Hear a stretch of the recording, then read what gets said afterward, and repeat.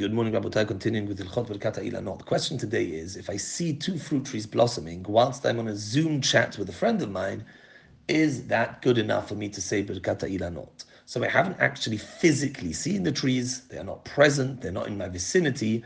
I'm on the phone with someone, and in the background of the screen, I see that the person who I'm on the phone with is sitting right in front of a few beautiful trees, fruit trees, which are blossoming. Is that good enough for me to say Bircat Hailanot? The consensus of the poskim is that a re'iyah through a screen is not considered a re'iyah.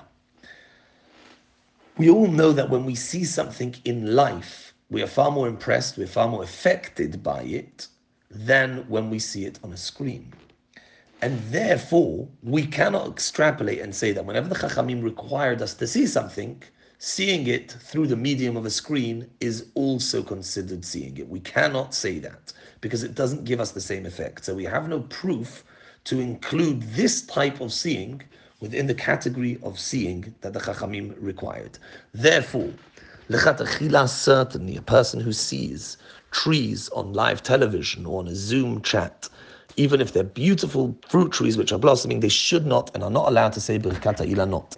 Nevertheless, seeing as this matter is not 100% conclusive, it is not 100% clear that that's the case, b'di'avad, if somebody did Bircat Hailanot while seeing trees live, they should not repeat the bracha when they see it in life. When they actually see it, when they're actually in front of fruit trees, they should not say the bracha again, because there is a possibility that when they saw the trees on screen and said the bracha, there is a possibility that that is good enough, and therefore their next bracha would be a bracha levatala.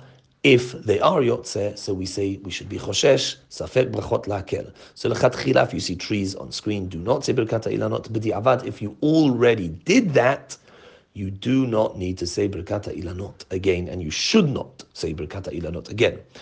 There is an even bigger chidush in the words of Rav Shmuel Vozna in his Sefer Shevet HaLevi Chelek Vav at the end of Siman Nun Gimel. Rav Vozna quotes a very interesting safek. He says, I am unsure about the halacha in this case. What's this case? If a person is sitting in his home and his friend comes into his house and says, you know what I just saw? I just saw beautiful trees in the orchard, fruit trees blossoming, and it really looks wonderful. You should go and see it. This person he has no intent to go and see it, but now he knows that fruit trees are blossoming. Is that good enough? The mere knowledge of fruit trees blossoming, is that good enough for the person to say Birkat Hailanot? Says Rav Vozna, I am unsure about this matter. Now, although if we look throughout the poskim, the implication is certainly that that is not good enough, unlike Rav Vozna's safek. Nevertheless, Rav Ovadia Yosef quotes Rav Shmuel Vozna and says that seeing as Rav Vozna was mesupak, seeing as Rav Vozna is unsure as to whether this person may say Birkat Hailanot merely based on the knowledge that fruit trees are blossoming. Therefore, if somebody did do that, although they shouldn't have, but if somebody did do that, they should not say Birkat Hailanot again. So if somebody says Birkat Hailanot, even without seeing even a picture of the tree, merely based on the knowledge that fruit trees are blossoming, there is a possibility that he has been yotzeh. So although he's not allowed to rely on that, seeing as there is a possibility that he may have been yotzeh, he should not say the bracha again. I will add that in the latter case of Rav Vozna, where the person did not see the fruit trees at all and said a bracha based merely on the knowledge that fruit trees are blossoming, in that case it is correct for the person to hear the bracha from somebody else at a later point when they are in front of the trees. So, to wrap it up, a person should only say Birkat Hailanot when there are two fruit trees blossoming in front of him, not merely when he knows about it, or even when he's seeing it on live television or on a Zoom chat.